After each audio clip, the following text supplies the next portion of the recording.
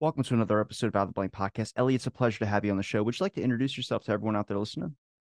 Yeah, so my name's Ellie Dommett. I'm based at King's College London, which is one of the big London universities. And normally when I'm in my office, I come out and see the view of the Shard, which is shown on the background. Unfortunately, being London, the sky is very rarely blue. It's mainly grey for, I would say, 99% of the year. When I'm down there, what I'm doing is I'm doing research into ADHD. So I head up the ADHD research lab based at the Guy's campus of the university. So there's lots of people doing research around ADHD, and my part's based at the Guy's campus, which is one of the hospital campuses. Um, and I've got particular interest in non-pharmacological treatments for ADHD. My background was originally psychology and then neuroscience, and I've sort of merged the two. So I started off doing investigations into how drugs like amphetamine might work for the condition. Um, and then I've moved into focusing on other types of treatments that may be used alongside medication, but could potentially be helpful on their own.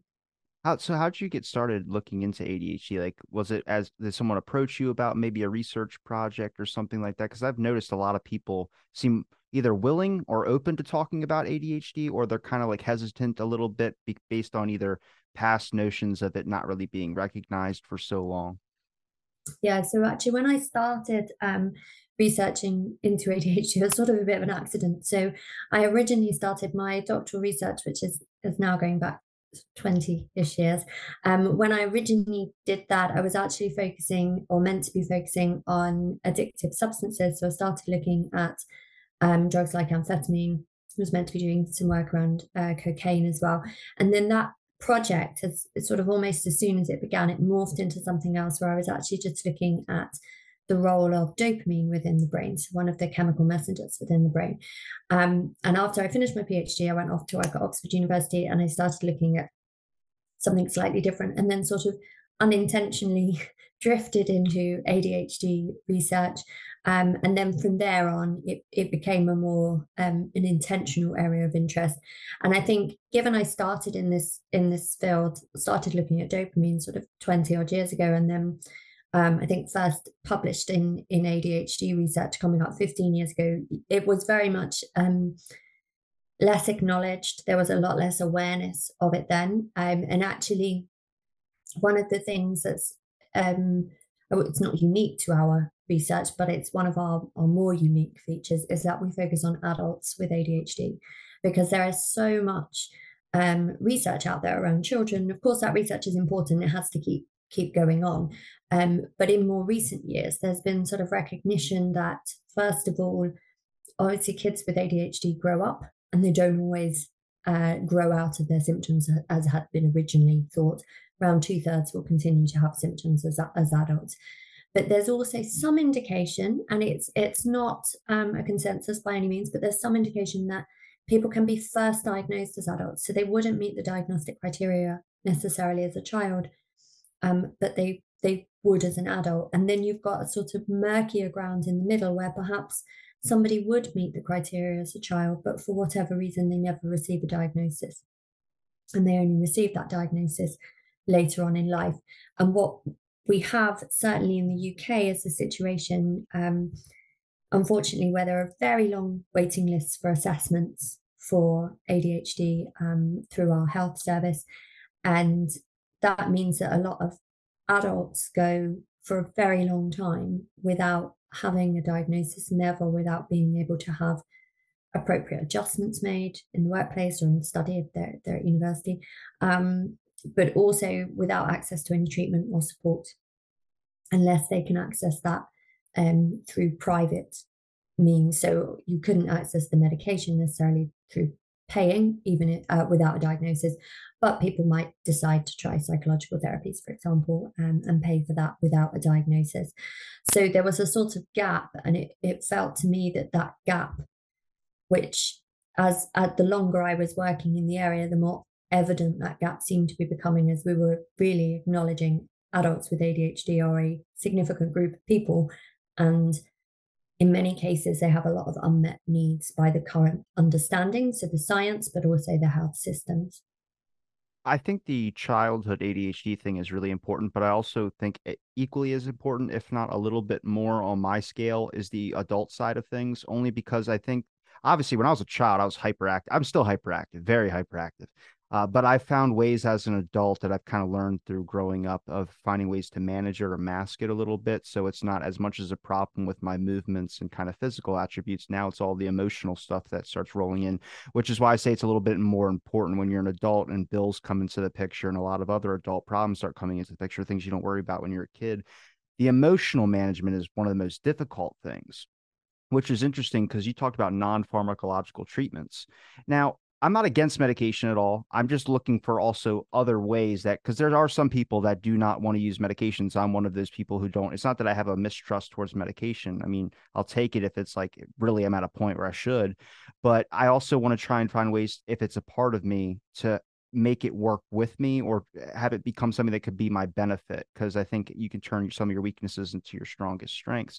So the non-pharmacological stance, I mean, do you have the same kind of opinion with medication on when it comes to, like, obviously we know stuff that works or alternative treatments? I just like looking at other stuff. I mean, cardio, like I said, it's a great benefit. Yeah, I think, I mean, there's all sorts of reasons why medication might not be appropriate for people as well. If you look at, with children, so again, guidance varies by country, but young children, you wouldn't necessarily medicate young children as a first port of call. So with much younger children in the UK, we have a system where the first approach would be parent training or child kind of not therapy, but support and giving them tools to work with what they need to do. Um, and it's only if that and some other environmental modifications, and I'll come back to what that might be in a minute relating to your cardio point, if that kind of thing doesn't work, that a child might then be prescribed medication. Interestingly, for adults, giving a 23-year-old with ADHD, asking their parents to do some training probably won't do much good for them. So those training options, some of the earlier options, are sort of taken out in our system.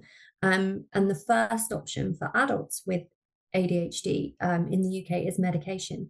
And that's fine for the many that wish to take medication, but there'll be some that don't want to just because they don't want to, and that's okay. There'll be others that can't because it may be contraindicated with other health conditions, for example, so they can't take it. And the thing about medication, I think this is a really important thing because, we've seen a lot, and I think it's been global coverage of this medication. Are we prescribing it too much? Is ADHD being overdiagnosed? Are these drugs safe? Important questions that we must be asking. But one thing is that these medications, even when they work, they're not a silver bullet. So if I were to take Adderall for ADHD, so it's amphetamine, one of the most prescribed drugs, while the Adderall is in my system, I may see a reduction in my symptoms. I'm highly unlikely to see those symptoms disappear completely. They'll be reduced, and that's what's happening in about 80% of people that take them. The symptoms are reduced. For some people, that symptom reduction is as little as 30%. So they still have 70% residual symptoms.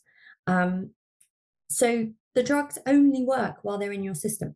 So you have to kind of commit to taking them every day, normally once a day. Obviously, as drug treatments are developed, they typically try and get longer lasting ones. So where you might have had to take a medication once every 4 hours 10 years ago, maybe now it's just once a day because the preparations last for longer with different formulations.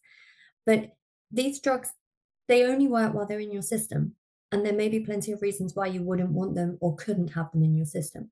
So even when we've got effective drugs, for really effective treatment of any condition, physical health, mental health condition, anything, it's important to keep looking at what options there are. And some of those may be non-pharmacological.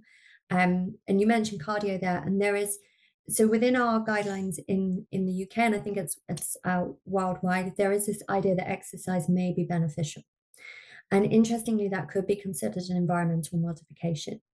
So for a child, environmental modifications might take the form of slight changes in bedtime arrangements or nighttime routines. It could be changes in diet. There's not a huge amount of scientific evidence to support that at this stage. Certainly, it doesn't look like a particular diet causes ADHD symptoms. It may be that certain diets exacerbate them a little bit, so you might change the diet slightly. I'd be lying if I said after a box of cinnamon toast crunch I didn't get a little bit of an energy kick there. And that's exactly what it is. So there is some evidence saying high sugar intake can exacerbate the symptoms, but not cause them. So it doesn't look like it's not a case of ADHD is caused by a poor diet or something. It's definitely not anything that simple. But there is this idea that exercise might be helpful. Unfortunately, I think with all of these things, there's not a huge amount of really robust evidence around what type of exercise. If I say to somebody, I was having this conversation with someone the other day, um, how physically active are you? Someone would say, oh, I'm always on the go, I'm always doing loads of exercise. And you ask them what that means. And actually, when you look, one person's take of what being physically active and exercise is quite different to another person's. So it's really hard for us to tell exactly what kind of exercise might be helpful from kind of that anecdotal perspective. And in terms of a research perspective, studies have been done, but they're often poorly controlled studies. You can't really blind or mask your participants to the type of exercise they're doing. They know. So it's hard for you to say, well, those effects were definitely due to the fact that it was cycling rather than the fact that the people knew they were doing something that was quite physically strenuous as opposed to some stretching exercises, for example. So there is a lack of robust evidence, but it does appear as though exercise can be beneficial. The other challenge is when we say, well, beneficial to who? One person with ADHD may have a completely different set of symptoms to another person with ADHD. And we're not in a position yet where we know if exercise is beneficial to everybody for all types of symptoms. So a study that we've relatively recently published found that yoga was beneficial in reducing temporal impulsivity, which is basically that idea of will you wait for something that's bigger and better rather than have an immediate reward. So I always say it's a bit like you can have one Mars bar now, or you can wait half an hour and you can have three. And ideally, maybe not ideally for blood sugar or Take the obesity, but one. It's ideally in okay. that Just take the one. you'd wait for the three. And most people will, especially young children and people who are impulsive, will take the one. And you can reduce the likelihood of them making an impulsive choice with 10 minutes of yoga, which is quite, sorry, that's cognitive impulsivity. And so that's something that, I meant temporal impulsivity. So it's the same thing, waiting for a bigger reward. But that's yoga. But that was in a group of adults. And we just looked at their overall ADHD symptoms. And ADHD, as you're probably aware, can be divided into different subtypes. So you can have somebody who is predominantly inattentive, so they may have very few or no hyperactive impulsive symptoms. Or you can have someone that's the other way, so they've got lots of hyperactive impulsive symptoms, but no inattentive symptoms, which is always seems a bit weird. How can you have ADHD with no inattention? But you can actually. And then the most common type is a mixture of both. So we think exercise is beneficial, but we don't know exactly for whom and what format that exercise should take. We've done some other work which taps into what you mentioned there around cardio as well.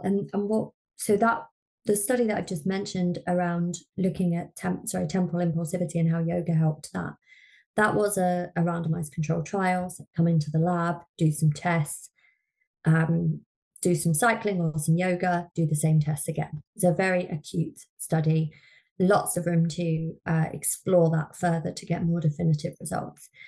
But the other work we've done is simply talking to people with ADHD, but in a structured research way.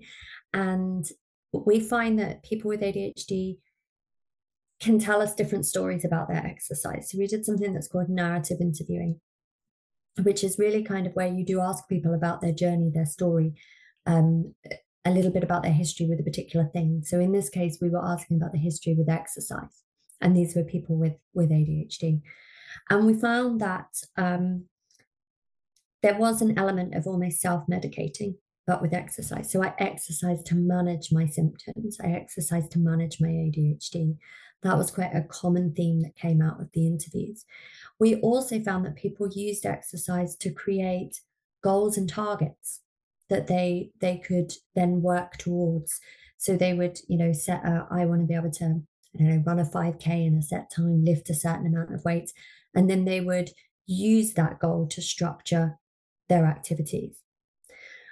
What we also found, which I don't think is particularly surprising, and I suspect it's not that unique to ADHD, is that people had a very roller coaster journey with exercise. They'd go all in, then they'd sit on the sofa for 3 months, then they'd go all in again.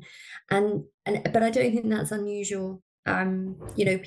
People do that with exercise. We see that, it's like that January 1st, everybody gets in the gym and they go for it. And then by the start of February, they're just paying for a membership for something they never use. So we do see fluctuations in how people exercise, but with ADHD, people report it as being really helpful. The people that are reporting, like, do they know specifically what symptoms they have? Like, could you do targeted things like you were mentioning with yoga? I would have to think that things like that would help more with like patience and kind of more probably emotional things, as much as working out could help with emotional stuff. But if you have hyperactivity, cardio and things that would be kind of burning off that energy seems like the way to go for me. But also, people that I have friends that have like my buddy I mentioned earlier has ADHD. He's a trainer, aggression issues. Not like to the point where he's going to snap on everybody, but he recognizes it. But he gets the best benefit from hardcore weightlifting or things that can really get like, I don't, it's like we're all working out, but there's just those different varieties. So I'm curious if you can get it to a point where if you understand someone's symptoms or the subtype of ADHD that they have, you can give them a preferred working out plan, and that might coach them or help them out in such a way to be able to manage their symptoms. I didn't even know I was managing my symptoms until relatively recently. I mean, I used to drink like 12 energy drinks a day. No, that's not joking. Just because caffeine doesn't hit me like it does for normal people.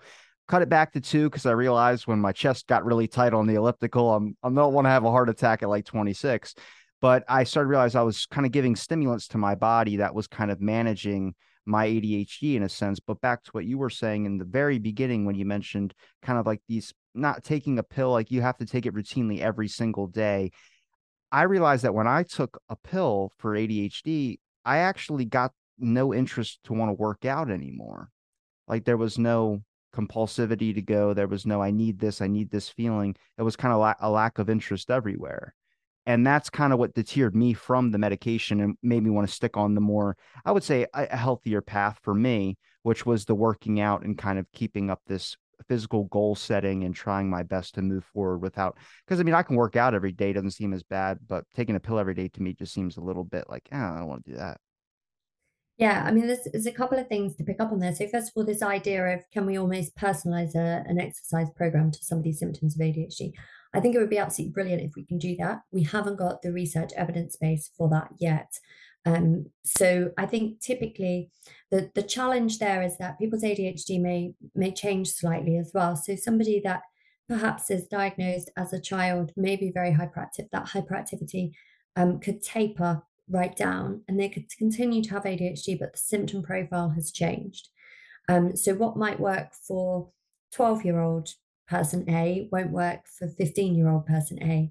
And it may fluctuate. We know, for example, in women or in girls, the symptoms of ADHD can alter a little bit, certainly in their severity around the menstrual cycle.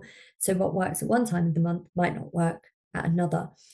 I think what would be great, and said we're not there yet, but if you could almost say to somebody, you could almost, I mean, it would be a dream if you could have an app that said, tell us your symptoms today, or which is the biggest issue for you today? Is it this, and they tick, and it says we recommend you do X. And that would, so if somebody was very impulsive, it recommends yoga. If somebody was feeling very hyperactive, it says, well, get on the exercise bike, do half an hour at this intensity, or something like that. I mean, that would be a kind of dream approach. Um, we don't have the evidence base for that yet. I think that's a long way off. The other challenge, which relates to the example you gave about sort of issues with aggression, ADHD is rarely found on its own. Within adult populations, it's most common to find it alongside depression or anxiety. And there's all sorts of reasons for that. I mean, one of the sort of obvious possible reasons is you've spent so long trying to get a diagnosis of ADHD and understand yourself that that's had an impact on your mood and your emotions. But we don't really know why they are so commonly found together. So we talk about them being comorbid or co-occurring. Um, Issues around aggression are often co-occurring as well. And although emotional dysregulation is not a required feature to be diagnosed with ADHD, some would argue that actually it sort of is. And historically, way back in the history of ADHD, emotional dysregulation was a little bit more prominent in diagnosis. Um, and then you come across this challenge is the exercise good for the ADHD or is it good for the other stuff that's commonly found alongside ADHD? So there's a fair amount, and we've done some research on this as well around mindfulness. Mindfulness practice does appear to have some benefits in ADHD, but when you look at the measures being taken in these studies, it's quite possible that it's actually having benefits to somebody's emotional dysregulation, their depression, their anxiety. And through that, it's making them feel better. They may be just as inattentive or just as hyperactive, but they're managing it all better because they're no longer as depressed, or they're able to regulate their emotional responses.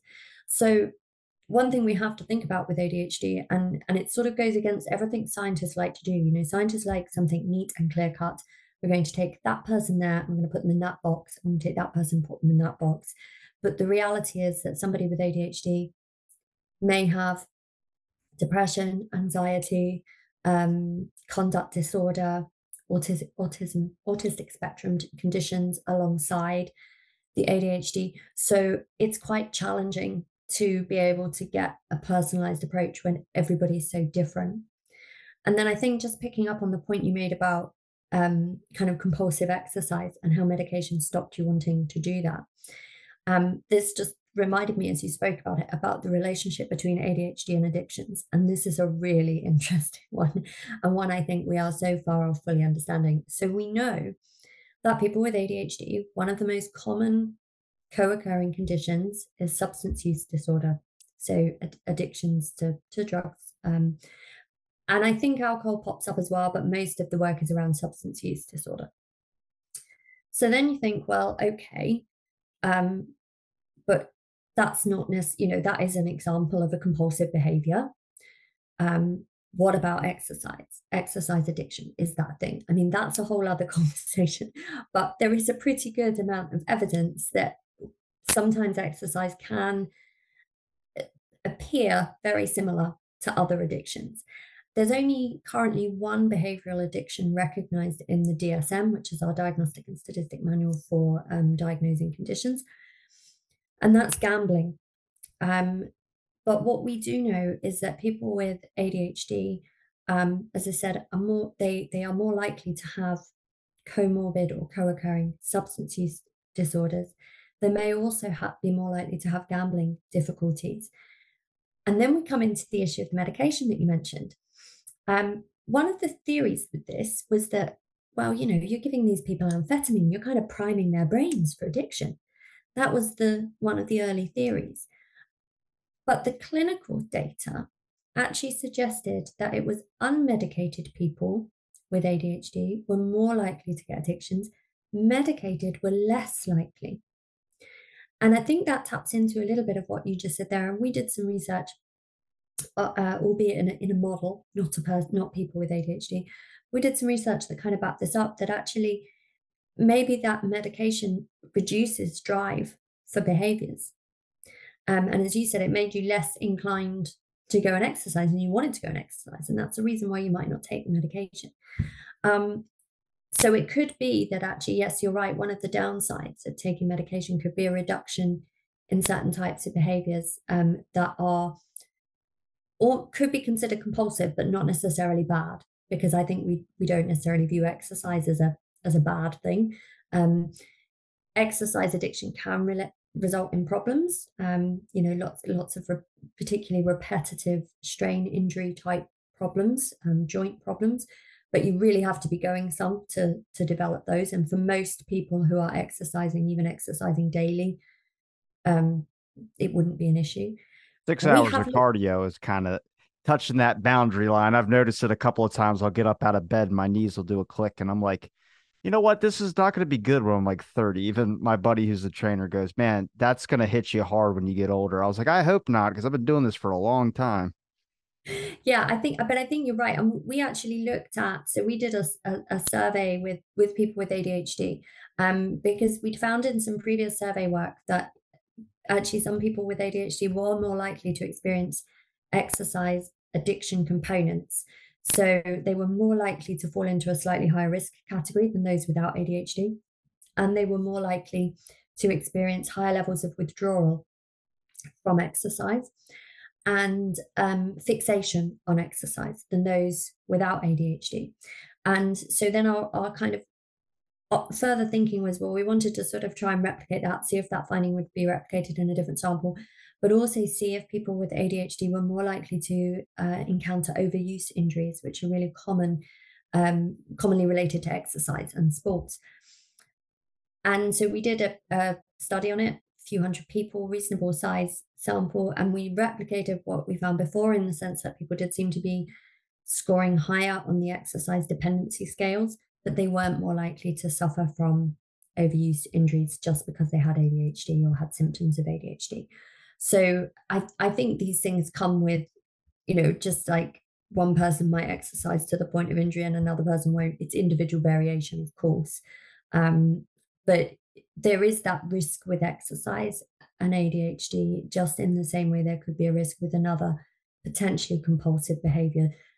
And that risk is likely to be mitigated for the vast majority of people.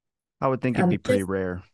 yeah, I mean, if you think about it, unless obviously if you work in exercise, which some people will do, or if you have the ability to have access to exercise facilities, or perhaps you're a kind of low facility exerciser like a runner, um, then it's sort of more possible that you could exercise to a level of detriment. But most adults in particular, yes, they might go and exercise, but they've also got to go and do paid work to pay the bills, go and study, go and look after family. So there is a sort of limited amount of time. In a way, there's a sort of natural limit on some people's exercising behaviors. But compulsivity and exercise and ADHD is an interesting area, and we're still looking into it in our lab. Like I said, I work in a gym facility. I work in the fitness industry.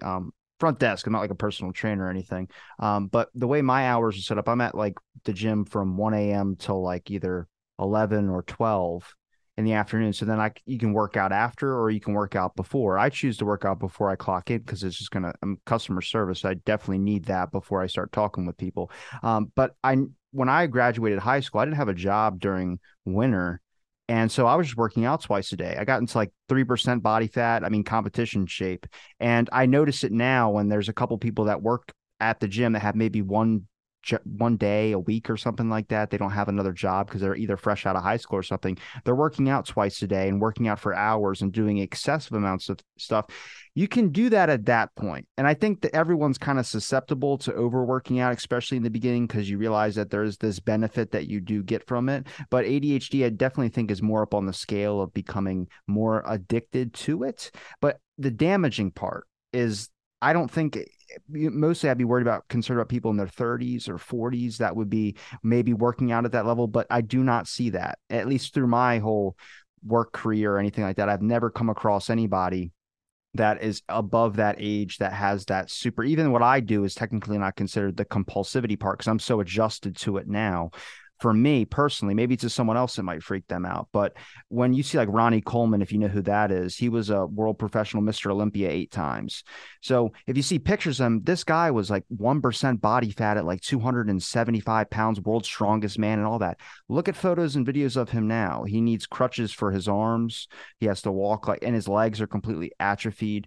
It's because, I mean, I don't say he has ADHD, but that is compulsive working out, like putting every single weight on the bar, which I don't think think the general public really has to worry about, because I don't see anybody doing, massive amounts of lifts. But to me, this is a lot better than alcohol, which is something that is more accessible to a lot of people and it's more addicting. I mean, I drink on weekends and I have a drink sometimes, like during the week or something.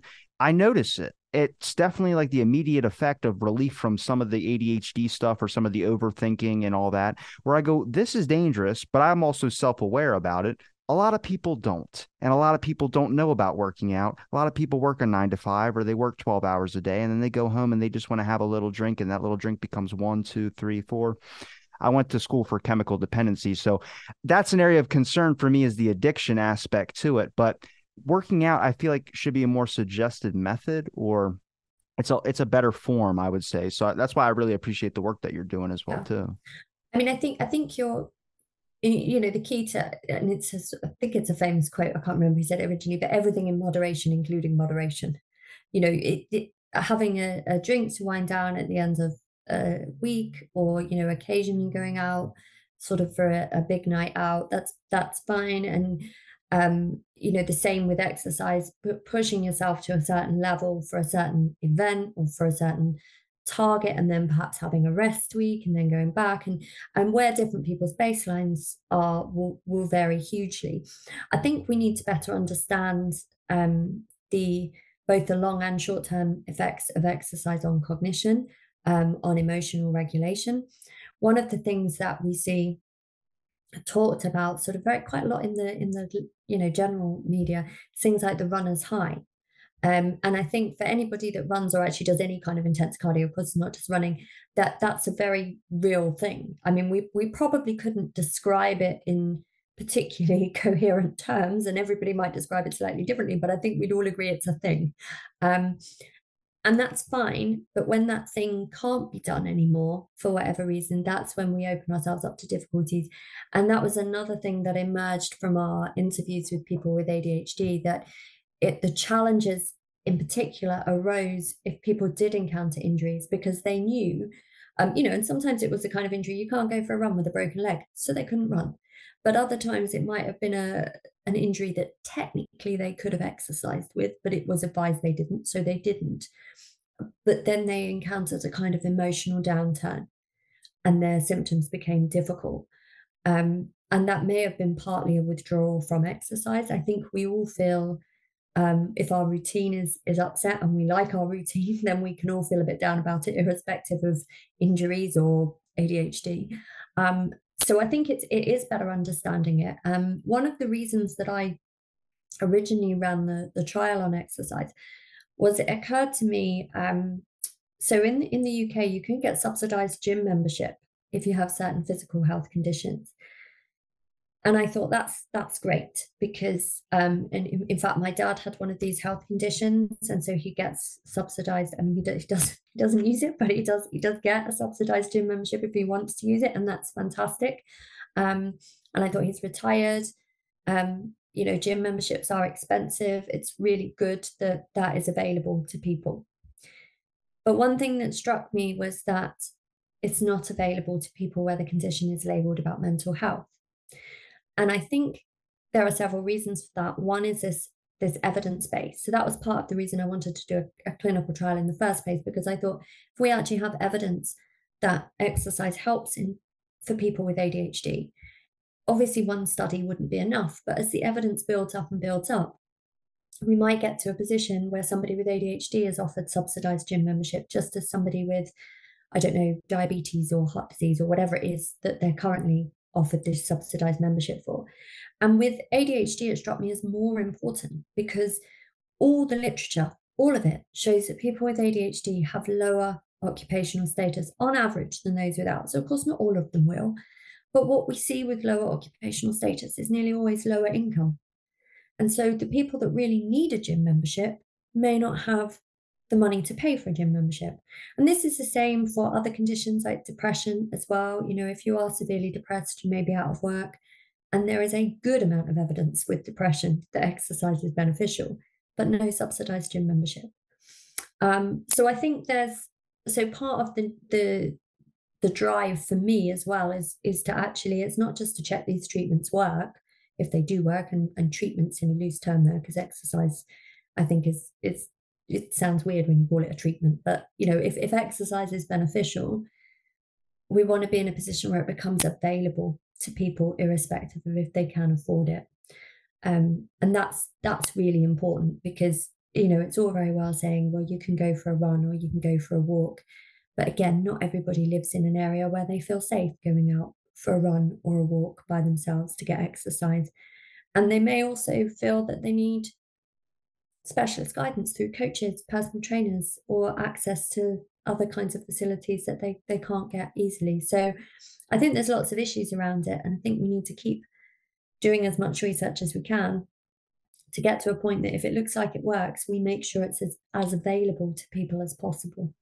The occupational thing, that I've noticed that a lot of people like that would qualify for ADHD. They kind of like my buddy. He's a personal trainer. Me, I'm not fit for a behind the desk type thing. Besides when I'm doing this, it's a little bit different. But like the 9 to 5, like, suit and tie type thing, I just don't have that in me. I mean, maybe it's part of my personality as well too. But I've started to notice that like if you look up jobs for ADHD, a lot of stuff is like either it's like law enforcement, it's athletics, it's something that usually involves some type of movement or some type of thing that's kind of a different action than business. Or some people are. I have a buddy who's an accountant who has ADHD, so that's amazing for him to be able to do. But he's also like a manager of a bank, so it's like being able to like walk around and do all this other stuff while also working with numbers is completely different than sitting behind and just working and typing all day, which just seems might be someone's bread and butter. It's not mine.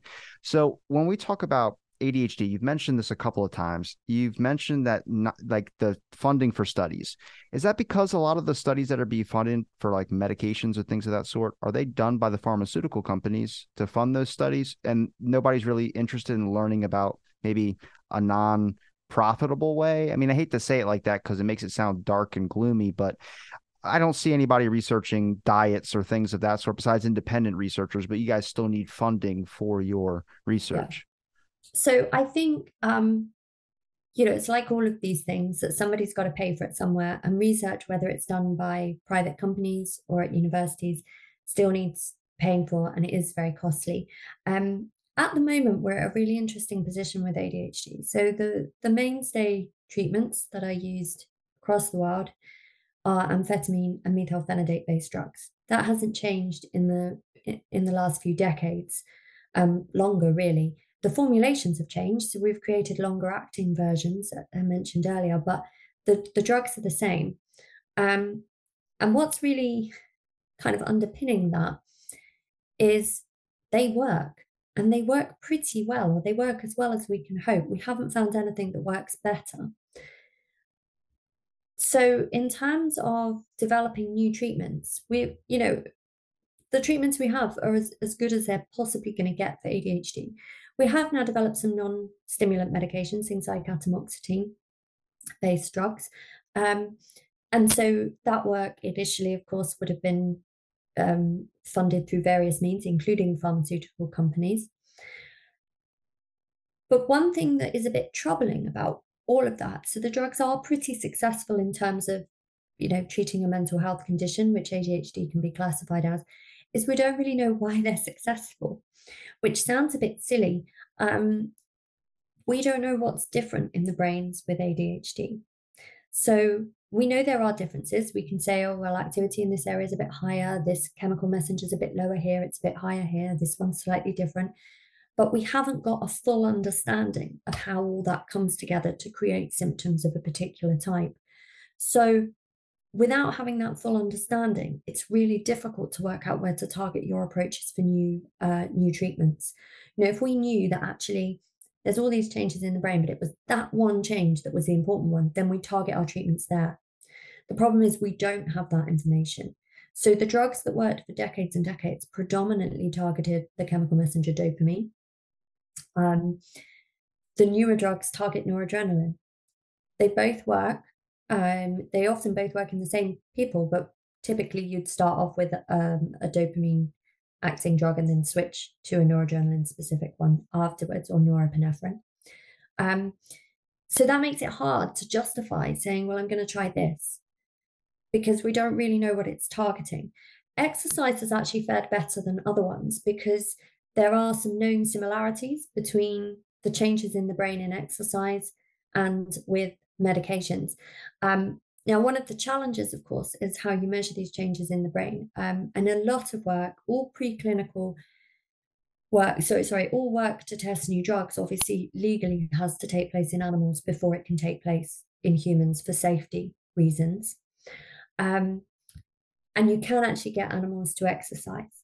You can't get an animal to sit there and do some meditation or yoga, although there are some odd stretching exercises you can do with them, but I've read about them. I'm not convinced by them, but you can get them to do cardio exercise because you get little treadmills for rodents and little running wheels.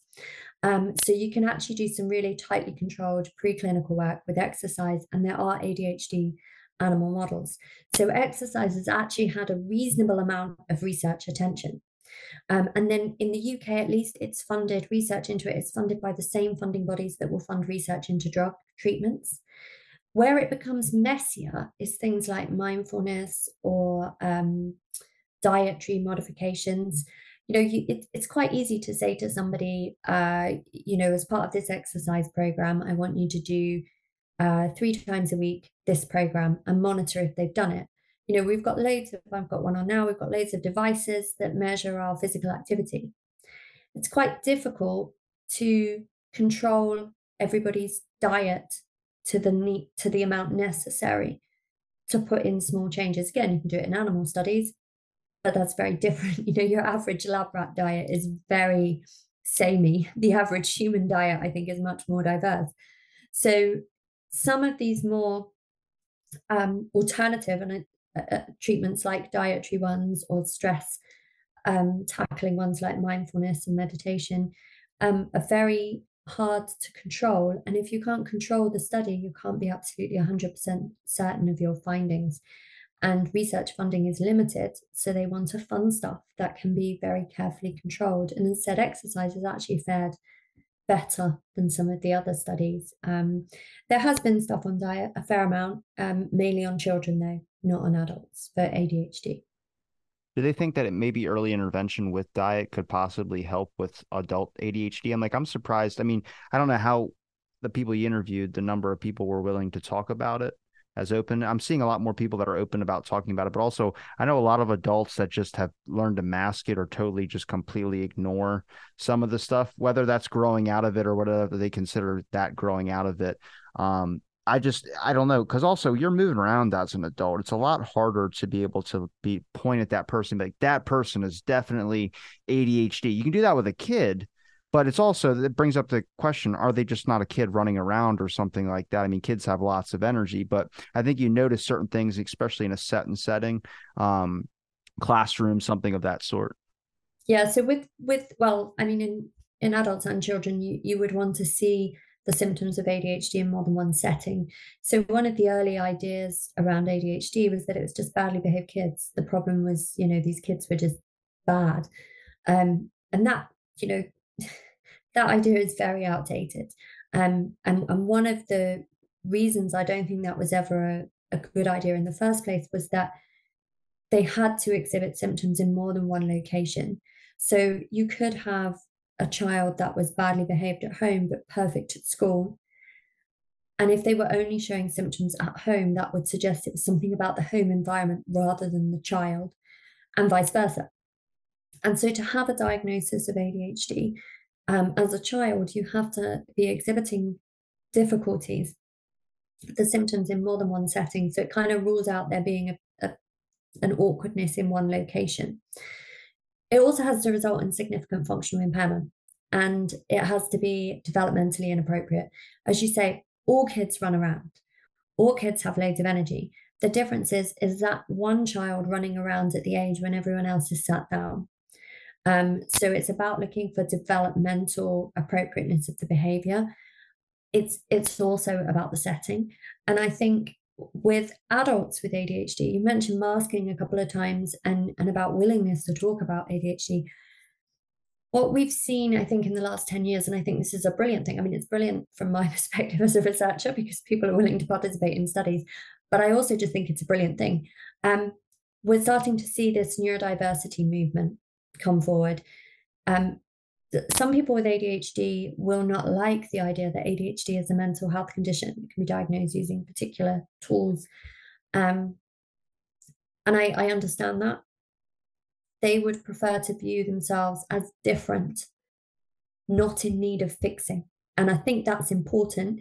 One of the things that I particularly, it's sort of, you can't really advocate for it in research, but one thing I'm particularly passionate about is that at no point should anyone be told they should have medication for their ADHD or they should do X for their ADHD. But actually, what they should have the opportunity for is to be shown a set of things, whether that's medication, exercise, or whatever, that may help them manage the elements of their ADHD they would like to manage.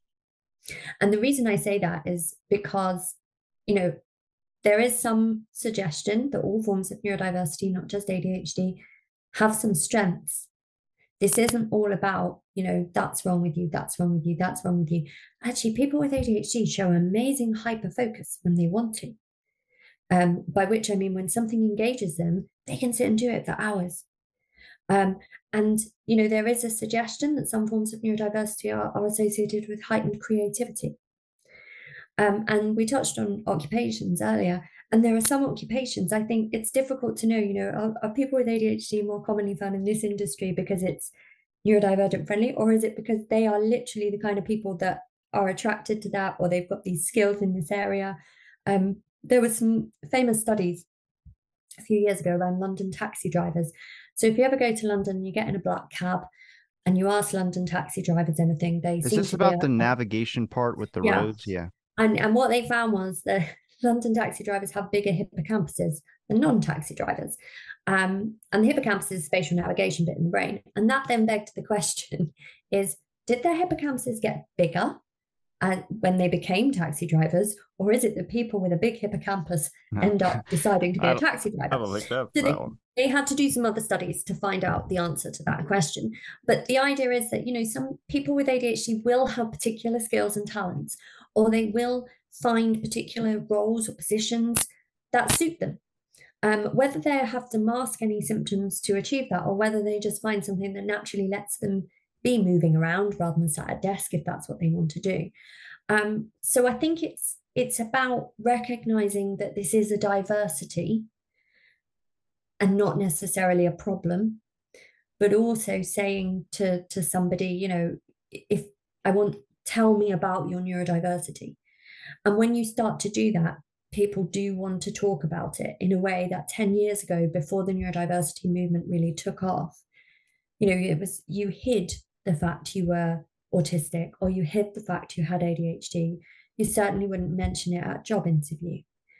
Whereas now you can tick a box on most forms that says, I need reasonable adjustments, and it's not necessarily something that should be hidden. And in some spaces, it could potentially offer considerable advantage. So I think, yeah, people are a lot more willing to talk about it now. And I think the neurodiversity movement has really helped with that. And that includes adults, because years ago, adults of my age would have been told to keep it quiet when they were a kid. It was a bad thing. So if they had a diagnosis as a child, they would not have, it wouldn't necessarily have been something they'd feel comfortable talking about as an adult. But we're seeing a much greater awareness of the neurodivergent conditions. We're also seeing a greater acceptance that they come with strengths, not just weaknesses. Yeah, I know social media highlights a lot of the strengths as well too. Some of them are considered superpowers. I kind of have a different opinion because you can't really put it to 100% science. Like I can't put the hyper focus thing into science, but when I do hyper focus, I'm also a bit of a perfectionist, so I will harper over something over and over until I get it. Like I got really good at painting just from watching Bob Ross videos at 1 o'clock in the morning. Like I went from having no skill at all in it to just hyper focusing and watching nothing but Bob Ross and then creating these things. And now like people, friends of mine that would never give me any compliments are holding pictures of mine in their house just because the art surprisingly got good, and I lost all interest in it, and I gotta wait till that comes back around. But then the justice sensitivity for me is an area I'm also starting to look more into, because I always had this, like, I wouldn't say passion, but like impulsivity and kind of like it would seem like I was a little bit like, why are you so aggressive right now? And it was because I would hear something and to me it just felt wrong and like morally wrong. And that's the justice sensitivity aspect. And I don't think a lot of people even really know about that or why they feel that way, but that's would be considered an ADHD superpower as well, too. But you got to trick us into stuff. I hate to say it like that, like we're children and we need like to be tricked, but in a lot of ways, if you just reframe the question or reframe the certain statement or thing you want us to do, we'll be more than happy to do it. But when someone's telling someone to do something like you need to do this, most people like myself have heard that their whole entire life and have never listened since the beginning. So it's time to find a different method of working with it. My boss does it. She looks into all about ADHD and things of that sort. So she knows how to like work with me a little bit, but just suggests stuff or puts it in a different form. And I was like, hey, you'd have a lot more people being able to speak about it or want to speak about it or acknowledge that they have it and not push it down deep inside them if you just flip the script a little bit, kind of put the suggested methods out there. Yeah, and actually that ties into some a wider movement in research. So I don't have ADHD, but I do my research on ADHD. So what that means is that I'm coming at everything, right from planning the experiments, the documentation, how I write it all up. I'm coming at all of that from a neurotypical perspective. And it's important that I don't put, I have to put my stamp as a scientist on it because I will have expertise in certain things. And that's why I'm doing the research, but I shouldn't be putting my neurotypical stamp on everything.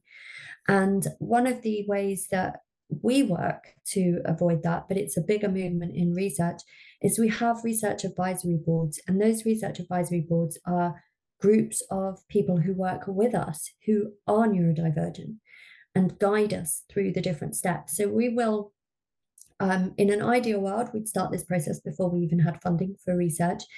And sometimes we are able to do that. Other times we might get the funding in place and say, this is what we're setting out to do. This is our plans. Um, can you give us some feedback on these plans? And we've now got it, literally to the point of, can you look through these documents? Tell us what you would like to change. Could you come in? And they come into the lab and they do one of the tests for us and they say, actually, the way you described that wasn't very helpful. I didn't really understand. Or it was, we're in London, it's a big city. I found it really difficult to get to the venue. Could you just include a photo of which door I'm meant to go in this massive university quad? That would be really helpful. So what we're then able to do is to work with people with ADHD to investigate ADHD. And it's not just ADHD. Some of our work's more broadly around neurodiversity. And I think that's now a requirement of most of the UK funders. They call it, so it's sort of public and patient involvement or engagement. So getting the people that you're interested in doing research with involved right from the start. And those people won't then be your research participants, but they're of the same group. So one of our studies at the moment looks at neurodiversity in higher education, and a particular cognitive load, so mental effort in learning online. And to put that study together, we have a research advisory board of about, it's sort of rotating because we don't ask people to commit for too long, but around 6 to 10 students in the UK who are the body of students so they're in the population we're interested in, who are neurodivergent, who help us. They go through everything, they give us feedback. And actually, some of them have co-authored the research publications that we've written at the end of the study. And that is really important. It is about framing things. And if we're always framing things from the perspective of a clinician or a researcher doing work on a group, we'll always miss people out. But if we start to work with a group rather than on a group, then we're far more likely to get people willing to talk to us, because we're asking things the way they will understand. I mean, research speak is a bit, Want. yeah, it's very, we have to follow our ethics committee will say you need that statement about data protection, you need that statement. That's great. And we have to put all those things in for legal reasons. But we also need to make sure someone gets that far in the document. If that's on page 6 and we could have said all this in 2 pages and we're trying to attract people with ADHD, there are all sorts of things we can improve. So working with groups with the population you're interested in is really important. And that is happening across all funders are encouraging that, all research groups and multiple conditions. So you wouldn't now see a study, a big study about treatment of any condition that hasn't had patients with that condition involved. I haven't really come across many research papers that have kind of like taken me back as like being offended for having ADHD or anything, but I have had one conversation with a top researcher in the field of ADHD about it.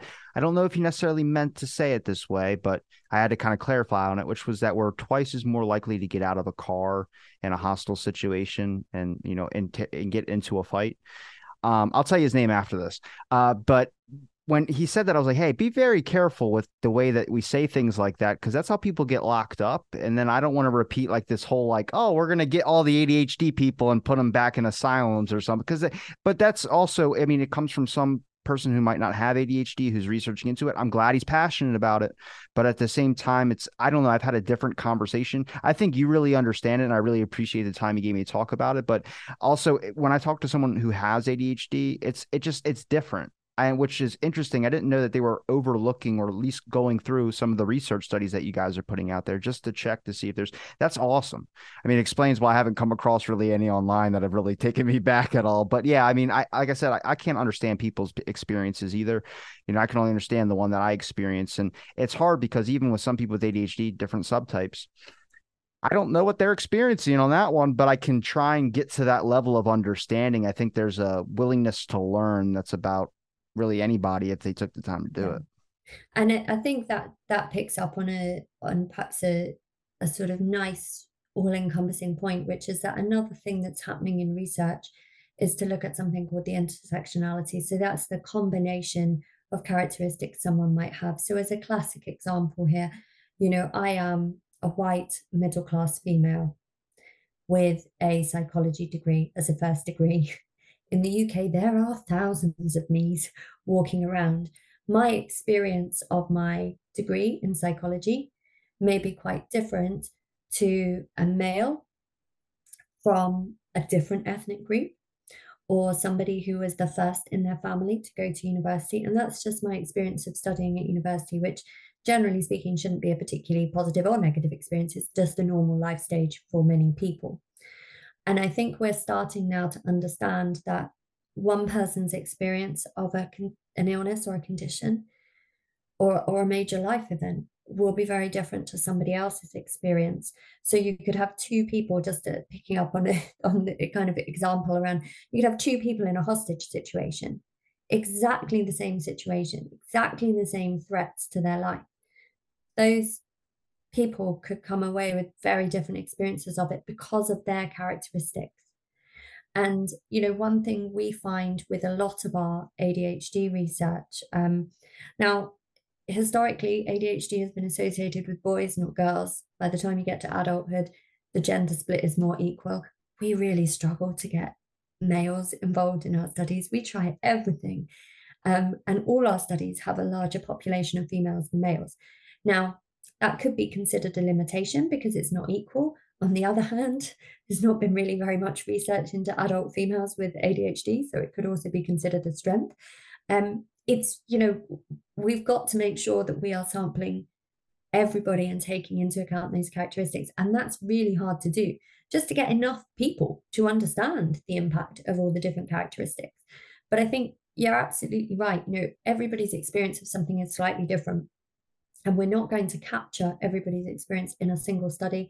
I think I'll get to the end of I don't know, hopefully by the time I get to the end of it, 30, 40-year research career.